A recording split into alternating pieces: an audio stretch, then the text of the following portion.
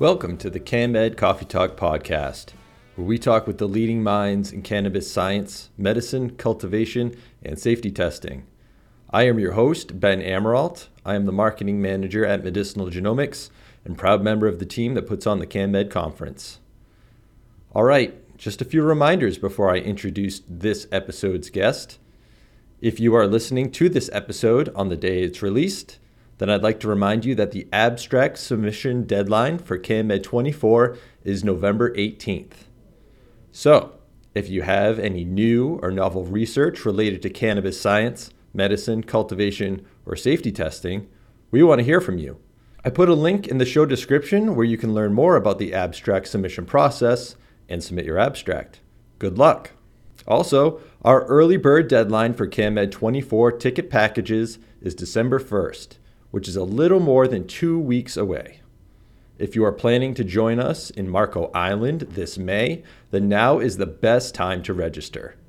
You will save $300 on our full summit package, which includes access to the medical practicum, industry workshops, oral presentations, poster presentations, networking events, meals, and a 3-night stay at the GW Marriott Marco Island Resort with all the associated amenities. So head over to canmedevents.com now to register, and I hope to see you in Florida this May. Our guest this episode is Dr. Laszlo Mechtler. Dr. Mechtler is the Chief Medical Officer at the Dent Neurologic Institute, the largest outpatient neuroscience center in the United States. Dr. Mechtler is the director of the Dent Cannabis Clinic, which has more than 15,000 patients certified through the NYS MMJ program and continues to grow each day. Dr. Mechtler has published some of the first major retrospective research trials on medical marijuana in headaches and other neurologic disorders and lectures both nationally and internationally, and is a recognized leader in the fields of neuroimaging, headache medicine, neuro-oncology, and medical cannabis. Dr. Mechtler is also a member of the CanMed 24 Advisory Board.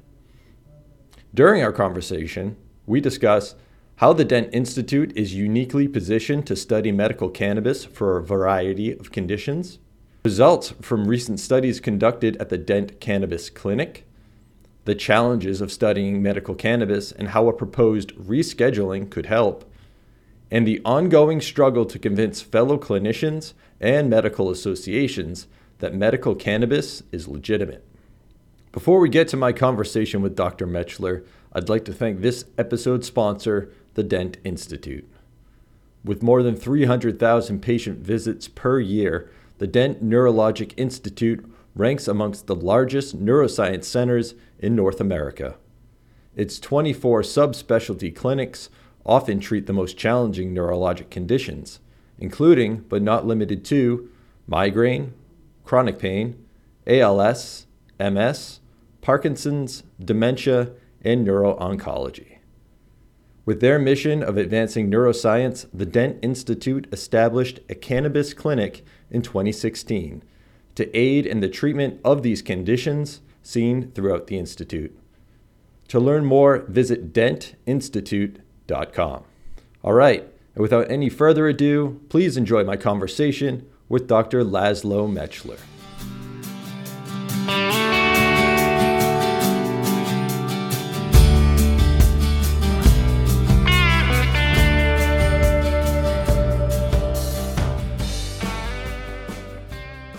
Good morning, Dr. Mechtler. Thanks so much for joining us on the podcast.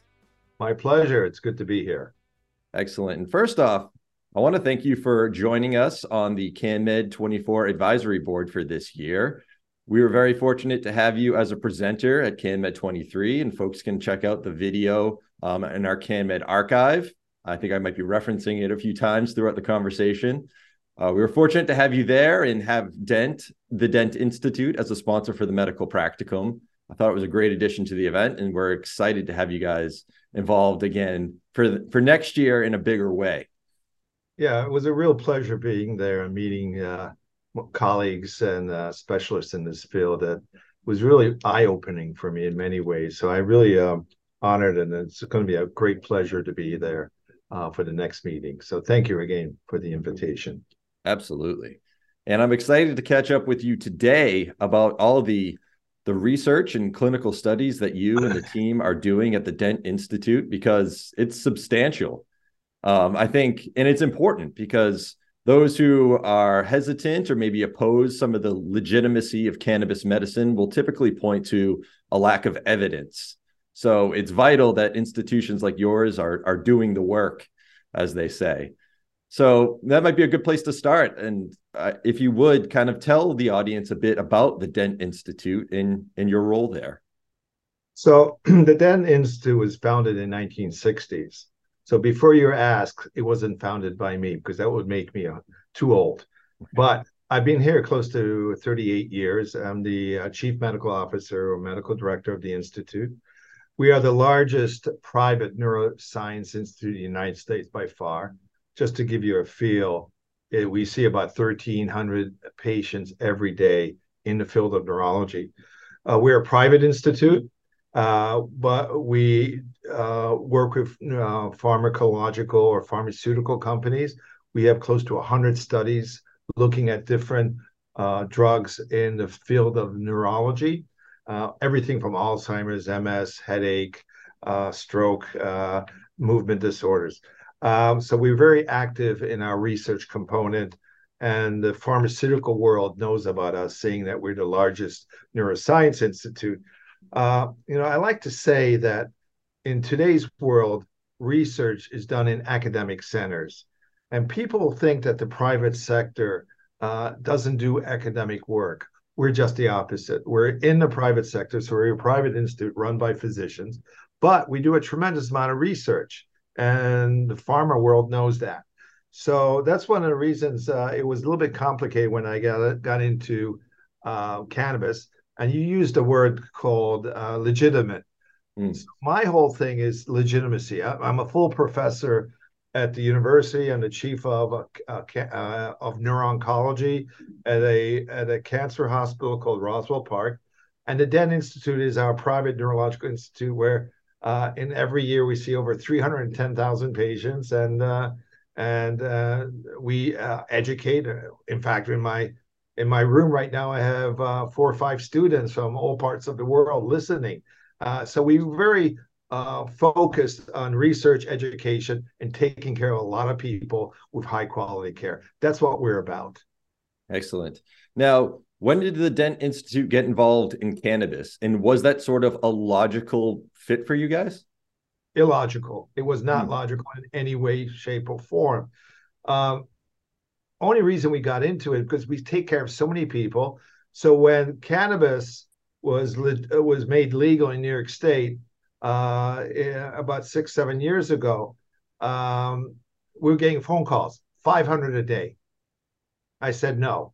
I have no idea about cannabis. I'm not a smoker. I'm not a user. I don't even use alcohol, which makes me tremendously boring. So the point is, the next day was another 500 phone calls. The third day, another 500 phone calls. Now, if you run a business, you can imagine how much money and energy that takes to answer those phone calls. So I had said, look, let's get into cannabis. Let's make a clinic. Let's start learning about it. So because our business model is so private and not institutional, we're able to set up a cannabis clinic. And for the next 6, 7 years, it took that amount of time to understand the use of cannabis in patients with neurological symptoms, including pain. And you're self-taught. I mean, where are you going to go? Medical school? They don't teach it there. Right. So the only good places to learn is at these conferences. And so I was honored to be, at these conferences everywhere from Tel Aviv to Malta, Europe, and the United States. So I've been part of this, and I've been learning as we go. And now I feel I have an expertise, because how do physicians understand medicine? They have to see patients. So right now in the clinic, we have over 13,000 patients on cannabis for medical reasons. So I don't deal with recreational, and I need to emphasize that. I'm purely on the medical side. I'm purely there to legitimize this whole process. Excellent. So Was there a light bulb moment, or was there a specific piece of evidence that you saw that kind of clicked in your head that there's something to this cannabis? Well, as you're seeing patients, as they come up to you and they throw their arms around you and hug you, that's the changing moment. Hmm. That you found something where patients said, "You changed my life. You got me off opioids. My quality of life is improved." And with tears in their eyes, they're hugging you and saying, "Thank you." That's the moment that every physician wants in their life. And I got that in cannabis, interesting enough. I deal with bad diseases. I deal with, brain cancer. It's one of my specialties. And you never get that moment. So yeah, it changed the way I practice. I still do, brain tumor research and treatment. I do other things in neurology, but cannabis has been an eye-opening moment where you can change the quality of life of individuals by understanding how cannabis works on human beings.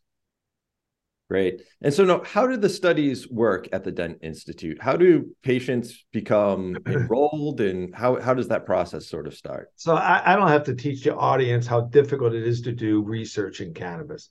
Right. So in the same time, we have every pharmaceutical company come in here. We do phase 1, phase 2, phase 3 studies. I have a whole research team looking and putting patients on board for these drugs that we are using, for example, in migraines. Uh, so cannabis is a whole different story. Where do you get the support? Who pays for that research? Right. What company?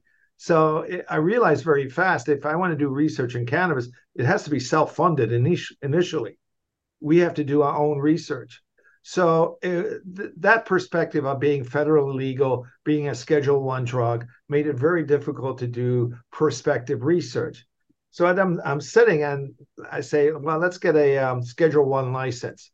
Then I realized back then, if I do get a Schedule One license, who could who can tell me that the cannabis that I'm using is of high quality, which is, as we all know, initially came from Mississippi. So I decided initially not to get the Schedule One license. I decided to do the following. I said the initial studies in the literature were small studies, 25 patients, 30 patients. And the criticism from the medical community that these are small studies and studies that are not academically worthwhile. So I said, well, that's interesting. How about if we do retrospective large population studies? And that may open up the eyes for clinicians and academic physicians in that, okay, we're not talking about 25 patients, we're talking about hundreds of patients and look at them retrospectively. So it's population-based research, but larger numbers than what we've had in the past. And so I've had the opportunity to do that in multiple subspecialties of neurology, everything from MS, Parkinson's, headaches, for example, and dementia. We are looking also at other diseases like autism, peripheral neuropathy, trigeminal neuralgia. So I'm going down the list of neurological disorders and getting large populations and looking at efficacy and side effect profile, which is very important, ratios and dosage of what I'm using. And I put that all in a data bank that I have of now, 13,000 patients. So it's been very interesting to do this type of research. And as you know, hopefully, if this becomes a Schedule 3 drug, maybe things will change for clinicians like myself. Yeah. No, I definitely want to touch on that. But before we do, so when you say retrospectively, so is that you're putting patients on, a course of cannabis medicine and then sort of checking in with them after a defined period of time and saying, how has it helped you? Yes, exactly. So how do you treat somebody? So I'm looking at patients are not going to do not want to get high. The 75-year-old Yep. female with rheumatoid arthritis who doesn't smoke, doesn't drink, doesn't do marijuana, does not want to get high. This is where I have a problem with the cannabis world because a lot of people think, oh, patients just want to get high. That's not true. Yeah. I look at a different population. These patients want to be cautious. They do not want to get high with their grandchildren. They want to be cognitively sharp, but they want pain relief. They want symptom relief. So as I'm seeing these patients, I'm realizing which ratios may work in which age group, and I have to be also very knowledgeable about what medications they're taking. I mean, many of these Yeah. patients who are 75 years old, they're on 15 different drugs. So and they may have asthma. So you don't want to give them a vape if they have asthma and on anticoagulation. So there's things you need to know. So that's why I think it's important that in medical cannabis programs, you have a physician or a physician extender who is very knowledgeable in how to use these medications, treat these patients. And then, very important, come back in a relatively short period of time so you can adjust the dosage, you can adjust the titration schedule, you can adjust the ratio depending on the side effects and symptoms and efficacy rates. So you have to keep an eye on these patients. You know, in medical marijuana programs, a lot of people are seen and I'll see you back in 1 year. I mean, patients don't want that. They want to be nurtured through this experience and see somebody who's knowledgeable, and then they can see and follow up regularly. And when they get stable, then you can see them later in 6 months or 12 months. Right. And so where do you source the medicine? Are you just sort of giving recommendations and then they have to go to the dispensary and sort of Yeah. get the medicine themselves? Yeah. In New York State, strict rules. So if as a physician, I can't be involved in the business of cannabis. So I don't have a dispensary here for medical marijuana. Um, there are CBD products that I got involved with because that's a whole different world. CBD products less than 0.3% THC. But in medical marijuana, we're an institute. So we didn't have a dispensary in the institute. In my area, we have 3 of them. And the good news is that after some initial hurdles, initial difficulties, they realized that whatever I want my patients to get that. They can't change it at the dispensary. Example would be initially a patient went there. I gave a tincture. It was switched to a vape. The patient ended up in the emergency room because the butt tender or whoever worked at the dispensary did not know that the patient had asthma. And so these are just one example, but I work very well with the dispensaries. They respect my knowledge and they understand that I'm adamant if I certify somebody for a ratio or dosage, that's what they're going to get. Mm-hmm.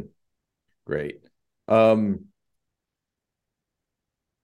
So you mentioned before that when the medical marijuana program came on, there was a ton of interest and you were getting a lot of phone calls. How has that interest changed over the years? Is it more than ever now? So, yeah, New York State's a big state, right? We have over 20 million people. And in the New York State program, I myself see 10% of all patients in New York State. And let's include, New York City, Long Island, and so on. So we see a lot of patients, most of them in regionally, some are long distance, but they have to be within New York State. They can't come from Florida because you need a New York State license. So the program is a little bit rigid. It's very expensive. But the rigidity of the program, meaning everything has to be tested, has helped me because I know what my patients are getting. It's important to me to understand because when you buy things off the street, you have no idea. And the literature has shown that cannabis off the street has a high incidence of contaminants, everything from heavy metals, everything from bacteria, fungus, pesticides, insecticides. So it's good to know my patients are getting something that is tested often, hence the expense is higher, which is an issue in most medical marijuana programs. So I'm not sure if I answered your question. I went on a monologue, which I do sometimes, but the good thing about the program is that I like the fact that it's strict. But thank you. You asked a question about drop off. So as you know, New York State went from medical, now it's recreational. Has there been a drop off? I would say yes. I think people feel it's complicated because in New York State we have a lot of reservations in Western New York. Hmm. And on a reservation, being sovereign land, they actually have their own cannabis and sell it. Hmm. Unfortunately, what I've seen is that what they're getting is not always what was advertised. Yep. And it's a lot of contaminants. And some of those contaminants, I've had positive LSD Oh, with wow. people on cannabis who have side effects and hallucinatory and paranoid reactions. So it is changing. I've asked New York State to protect the medical marijuana program. But as you may know, Ben, when recreational marijuana comes into a state, Yeah. usually it affects the medical marijuana program. So I think my numbers are down. But let's be fair. Now I'm seeing patients who really, really are interested in medical marijuana and don't want it for recreational reasons. Right. Yeah. And do you think it's a case that some people think that they can sort of self-medicate, just go through the recreational program rather than kind of get a physician involved? Yeah, I think that's true. I think the younger patients think that. Yeah. I think the younger you are, the more likely that you don't go to a doctor. But we have a very strong presence as an institute and as a physician. I've been in this community for over 35 years, and so they kind of know your reputation as a cannabis doctor. And so I think a lot of patients come to me and are comfortable with the knowledge set. I will also say one thing that I'm very different than anybody else. So when I started the program, I said I'm going to legitimize this.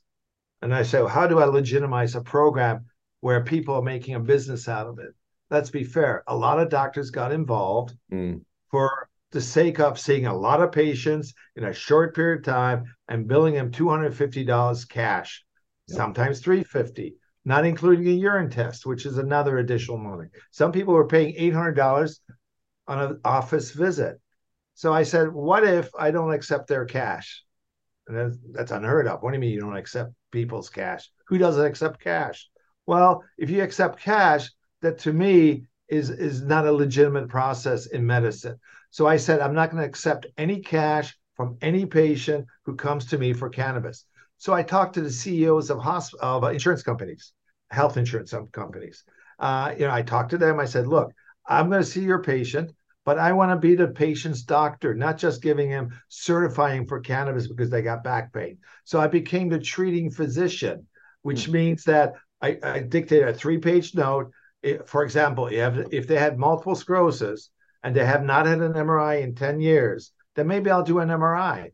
Or if they have back pain, I like to know why they have back pain. So I wanted to go to the etiology of the symptom. If they had trigeminal neuralgia, which is pain in the face, I like to know what medications you're on. Maybe I can adjust it. So I wanted to become the treating physician. For that reason, I built the insurance company, and Mm. all of them said yes. And I've not had a problem in 6 years. So when a patient comes to me, they'll have to pay cash at the dispensary, but they don't pay cash with me. I'll accept whatever their insurance pays. And I think you may understand a lot of these individuals don't have good insurance because they've been disabled. They're not working because of low back pain or chronic pain.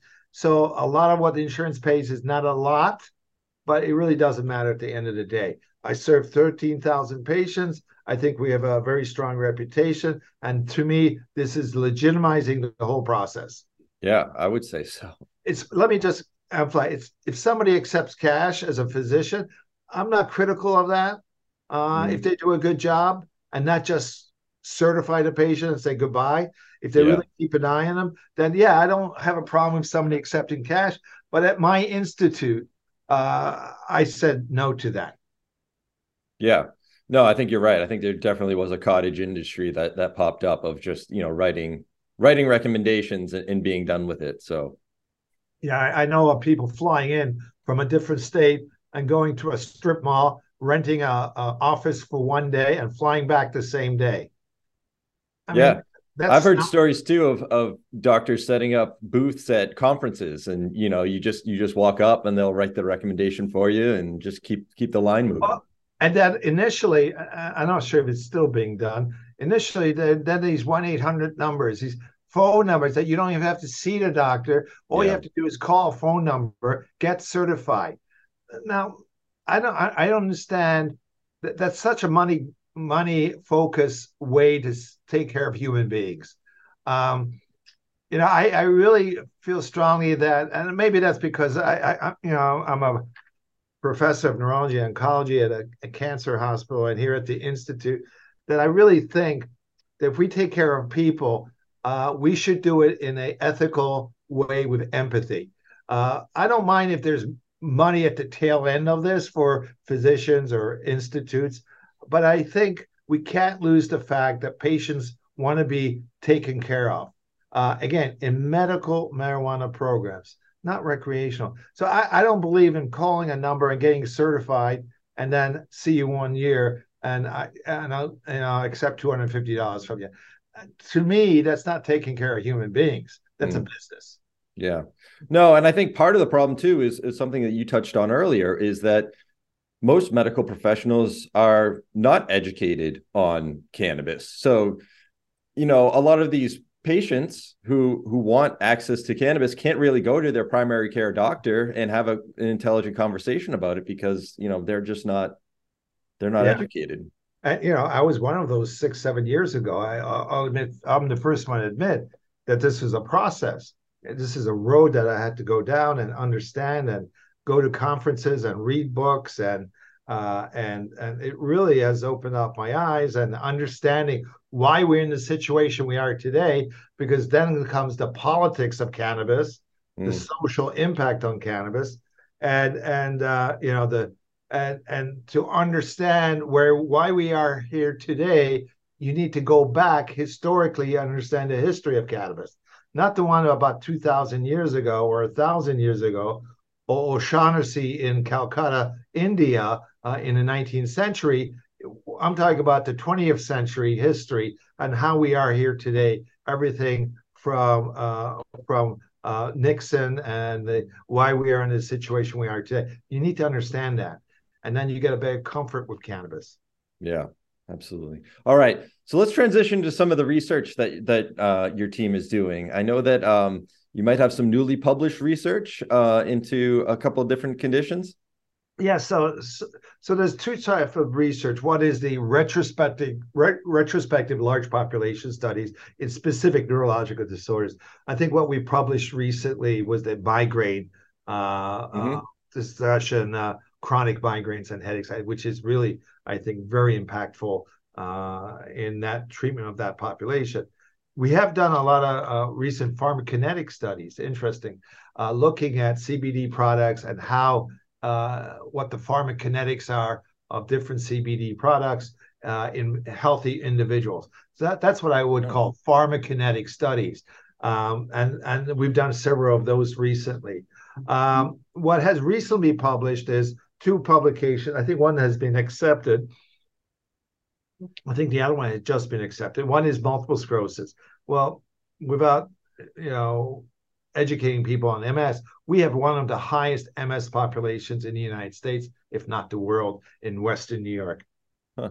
So MS is, we have thousands of MS patients. So we saw a population of MS. So we did publish an article of multiple sclerosis and use of cannabis, which is relatively interesting because quoting from the results that about 72% of patients' pain was alleviated or improved statistically significantly. Then they have spasticity, that improved, and the opioid use was decreased by a significant amount of patients, either completely or partially, but statistically different. So we have that article, and I have a very strong neuropharmacological division of the DENT run by excellent PharmD doctors such as Dr. Renka, Dr. Aladdin. And really, we're very fortunate to have that team work with us hand in hand. The other article that we recently published is medical treatment of Parkinson's disease, which we all see Parkinson's disease. In that group, 56% of patients either stopped their opioids or decreased it significantly. In that case, we saw about 69 patients. About 87% of patients said their quality of life has improved on cannabis. Now I can quote, so that article is called Medical Cannabis in the Treatment of Parkinson's Disease. The lead author is Tracy Aberdeen, who is our one of our pharmaceutical doctors, and that's an interesting article to read. So here we have retrospective looking at studies, looking at quality of life, side effect profile. For example, in the MS study, the main side effect was fatigue, 11%. Now, let me tell you, one of the main symptoms of MS is fatigue. Right. So it's hard to say that the 11% side effect was actually from the drug or not, because as I mentioned, it's a common side effect. So these are out in the literature. We have a lot of abstracts we present at the American Academy of Neurology. In fact, for the first time ever, I ran a course on cannabis, and I'm proud to say not 100 people showed up, several hundred people showed up for the symposium at the American Academy of Neurology, which is probably one of the more conservative medical societies in the United States. I always say that in the business of cannabis, you don't have to win over patients. You've won them over. You don't have to win over most of the politicians, because most of the politicians, you won them over. It's the medical society you haven't won over. You've won the doctors over. The doctors individually believe in it, most of them. But the medical societies that control the behavior of doctors, you haven't won them over, have you? You go to their websites and they say, yeah, we think there may be something there, but we don't want you to use it. We want more research. That's what you hear across the board. Yep. So how do you win the medical societies over? Well, I ran a symposium at the American Academy of Neurology, which is very well received.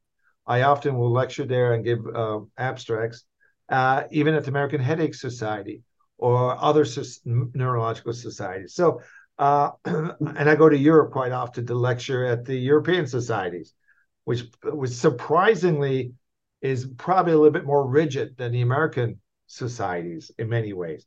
So you asked me what ongoing studies. Well, we're looking at ALS. ALS, most people know the term Lou Gehrig's disease. Yeah. We're looking at a retrospective study. I can tell you some preliminary findings. So far, we see about 79% improvement in quality of life. Then we looked at dementia, which is huge. Why? We're an aging population. Dementia is going to be a major issue for us as our lifespan increases. As we get older, it's a major issue. So we looked at dementia. We saw a 65% improvement in quality of life. I'm not going to get into the specifics because it hasn't been published, but we're very optimistic about that study. We have a study looking at epilepsy. We know that a CBD product, Epidiolex, has been approved by the FDA via GW Pharmaceuticals for the treatment of Lennox-Gastaut and Dravet, and even tuberous sclerosis. So these are three rare types of seizures, and Epidiolex has been approved. We looked at our population. When we added cannabis, we saw a 71% reduction in seizure control. Again, retrospective, not prospective, not something that would be accepted as a FDA-approved drug. We also looked at anxiety and insomnia. We saw a 50% reduction in insomnia and 45% reduction in anxiety. And we also looking at autism with one of my colleagues, Dr. McVig, who's a pediatric neurologist. So we're very much interested in putting the research in.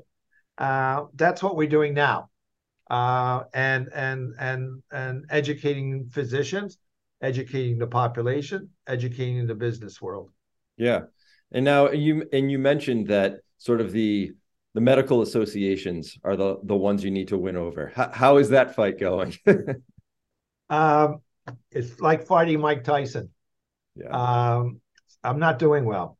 I always say that if you can't change him from the outside, change him from the inside, right? Mm-hmm. Join him. I did.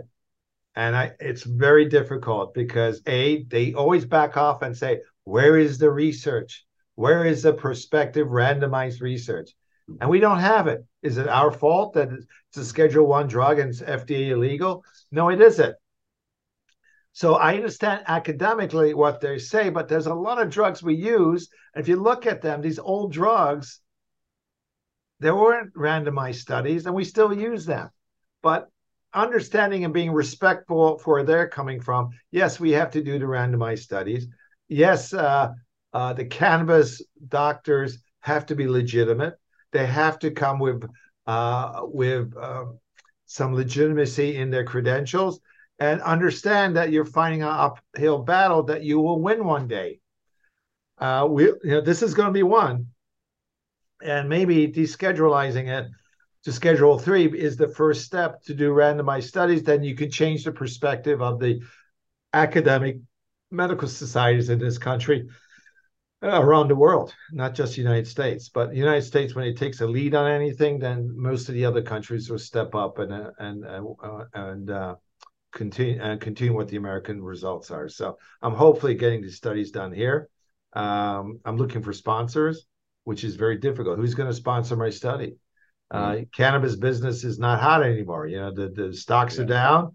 There's a shortage of money, and who's going to throw millions of dollars? It's not thousands, millions of dollars for a randomized study looking at placebo versus different ratios of cannabis in migraine, for example. Beautiful study. It's going to work. But who's going to sponsor that? Will the government sponsor that? I can't get federal money on a federally legally company. I can't get it from the NIH. It has to be done within the state, and it has to be done by a company that will support that. In many ways, we should join forces. Everybody who works with cannabis, every business puts into a bank, and from that bank have a committee looking at good scientific research, and then sponsoring it from that bank, and then physician groups can then publish these things prospectively. I think that's a possibility in the future, something we can talk about at our meetings.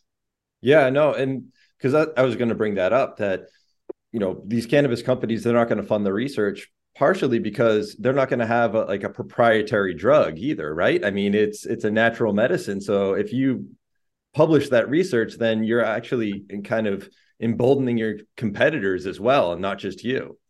That's right. So you have to look at the big picture, and you can't look at your own interests, which is very difficult today because the fact that companies are not doing well and they're looking at the bottom line. So to support research that's going to be, if it's positive, if it's good, it's going to be good for everybody. So you got to look at the big picture. And hopefully one day we'll see that. So you mentioned rescheduling, and I think that's something that we're all sort of watching and hopeful for, that we'll see some movement there. But so say it does get rescheduled. I think Schedule 3 is what's on the table here. How would things change for you if that were to happen? Well, it's going to change a lot of things. So Schedule 3 is like ketamine. I think codeine number 3 is in Schedule 3 also. So first of all, it's still going to be federally illegal. But locally, I could do a prospective study looking at cannabis in the treatment of, I'm going to give you an example. I do have a protocol, which I wrote for this, for chronic migraine. Migraines defined by more than 15 headaches a month. And I can look at a placebo or a 20-to-1, 1-to-1 ratio, 5, 10, 15, 20 milligrams. That's a prospective study. There'll be several arms. I could do that. You can ask me who's going to fund that. I'm going to say right now, nobody. Who's going to fund it? We're going to fund it. I have a benevolent family. Dent was a philanthropist back in the 60s, who, by the way, had Parkinson's disease, started the Institute in 1963.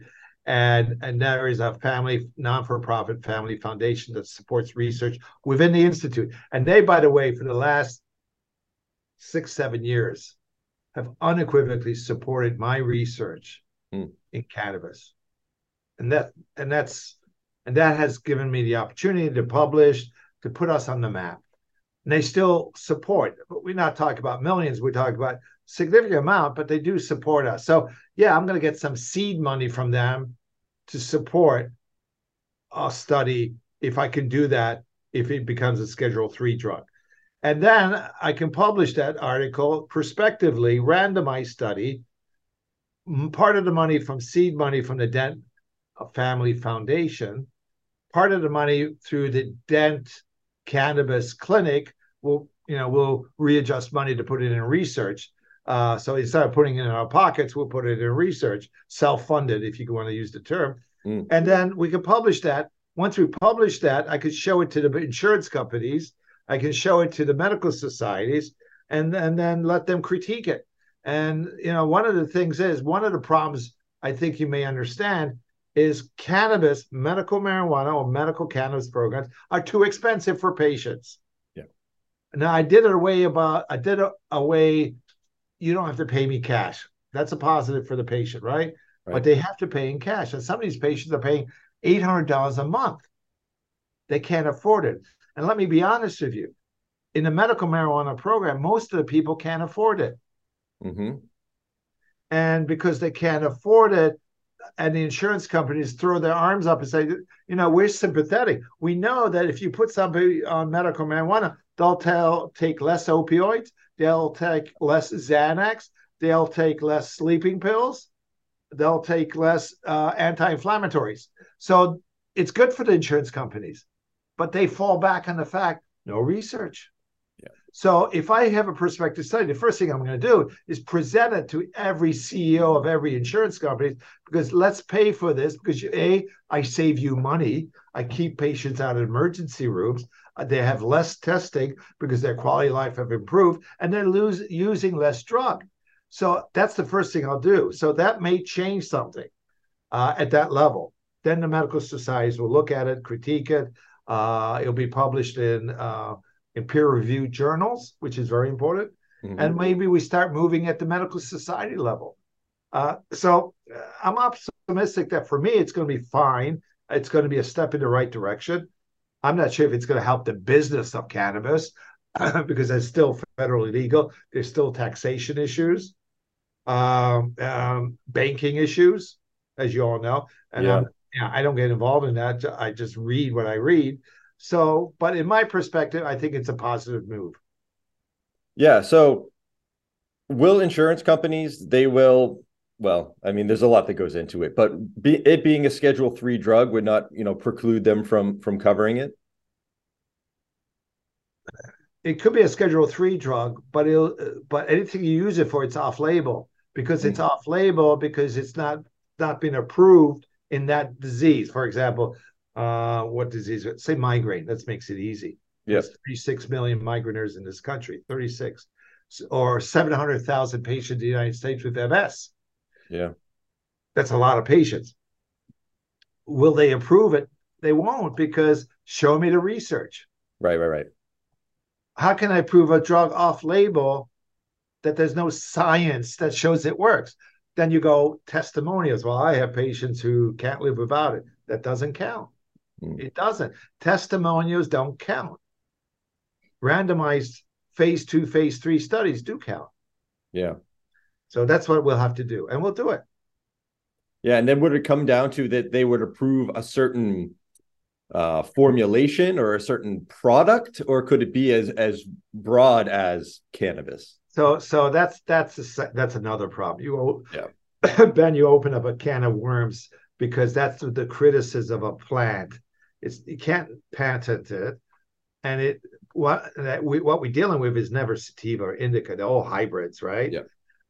And when you do a study, how rigid and strict is the use of cannabis, and what are you using actually? Well, that's one of the advantages of New York State, because our patients know exactly what's in it. Mm-hmm. I know what's in it. I know what the ratio is. So you can't do it with recreational.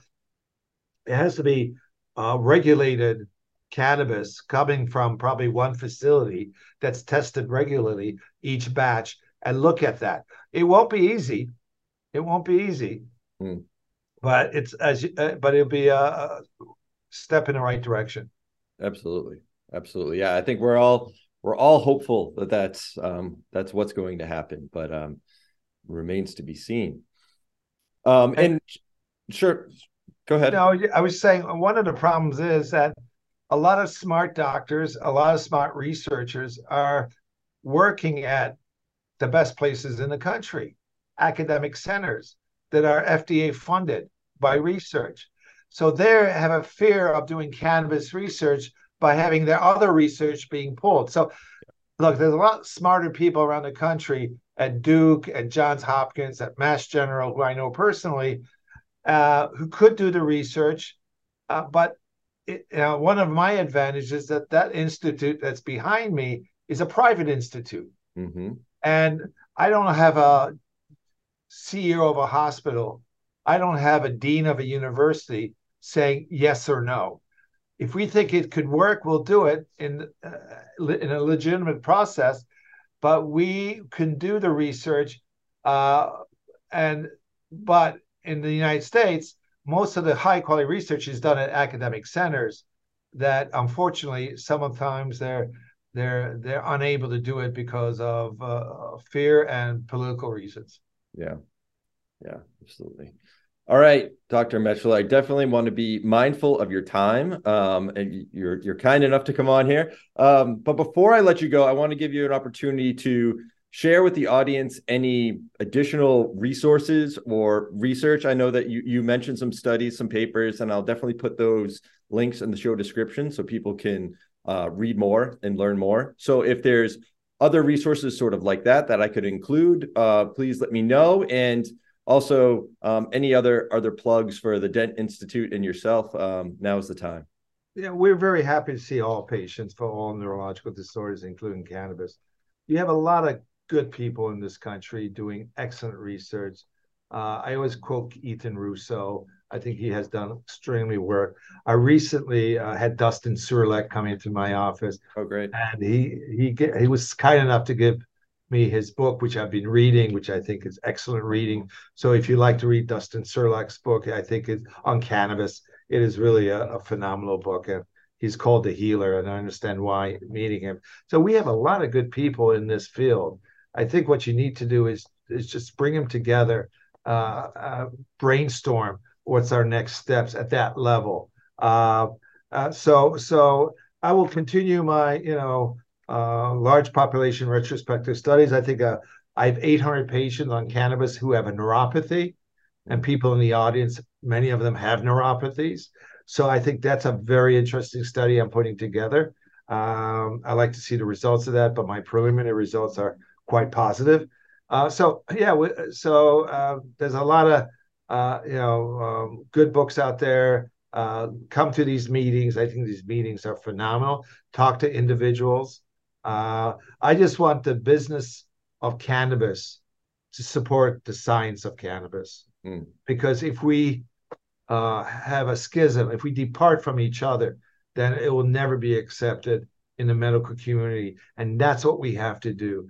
We have to accept it at medical schools where they teach it to the medical students. We have to look at residency programs where patients are able to bring their cannabis into the hospital and not told you can't bring it in. We have to look at it at the attending level and at the university levels also. So we have to win them over, but it'll take time, but it's going to happen. It's Right. going to happen because once you're in the cannabis, you realize the results, and it's not a panacea, meaning it's not doesn't cure everything, and we have to watch out because as soon as you tell a doctor that I'm going to treat your cancer with only medical marijuana, their eyes will roll and they think you're a nutcase. That's what we have to watch out for. You can say that there's scientific proof that in tissue examples and in animal models that cannabis has decreased the size of tumors, but you can't take it to the next level where that's the treatment. Because I see patients come in my office who have breast cancer, which is a treatable disease today, who said, no, I don't want radiation, I don't want chemo, I just give me cannabis. I won't treat those patients. I'll give them cannabis because it improves their quality of life, but they have to go through mainstream treatment. So we have to be very cautious. And we have to emphasize to our colleagues that too. Yeah, absolutely. And I think it's great you mentioned Ethan and Dustin Sulak, who are fellow advisory board members with yourself. That's good to know. For CanMed 24, and they will be participating in the medical practicum again for CanMed 24. So if there's any physicians out there that want to get a world-class education on cannabis medicine, that's the place to be. I agree, Ben. All right. Dr. Mechtler, thank you again for the time and can't wait to see you down in Florida. I'm looking forward to it. Not that Buffalo has bad weather, but Buffalo has bad weather. Yeah. All right. Good talk to you, Ben. All right. We'll see you soon.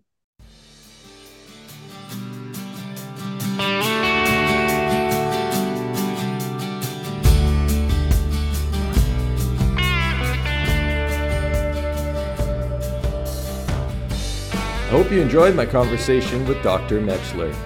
Check out the links in the show description to learn more about the topics we discussed. And thanks again to this episode's sponsor, the Dent Institute. Our next episode drops November 29th. That's 2 weeks from today. In the meantime, please go to canmedevents.com now to register for our CanMed 24 Innovation and Investment Summit. You can claim your ticket now at the early bird rate, but the deadline is December 1st. You can also submit your abstract for consideration for oral and poster presentations at the summit right now. The deadline for that is November 18th. Go to canmedevents.com to learn more about the process, and good luck. Also, I invite you to follow us on social media. We are on Instagram, Twitter, Facebook, and LinkedIn. Just search for CanMed Events. And lastly, don't forget to rate, review, and subscribe on whichever platform you use to listen to or watch us. All right, that's it from us. Until next time, stay safe, stay healthy, and be sure to join us for the next CanMed Coffee Talk.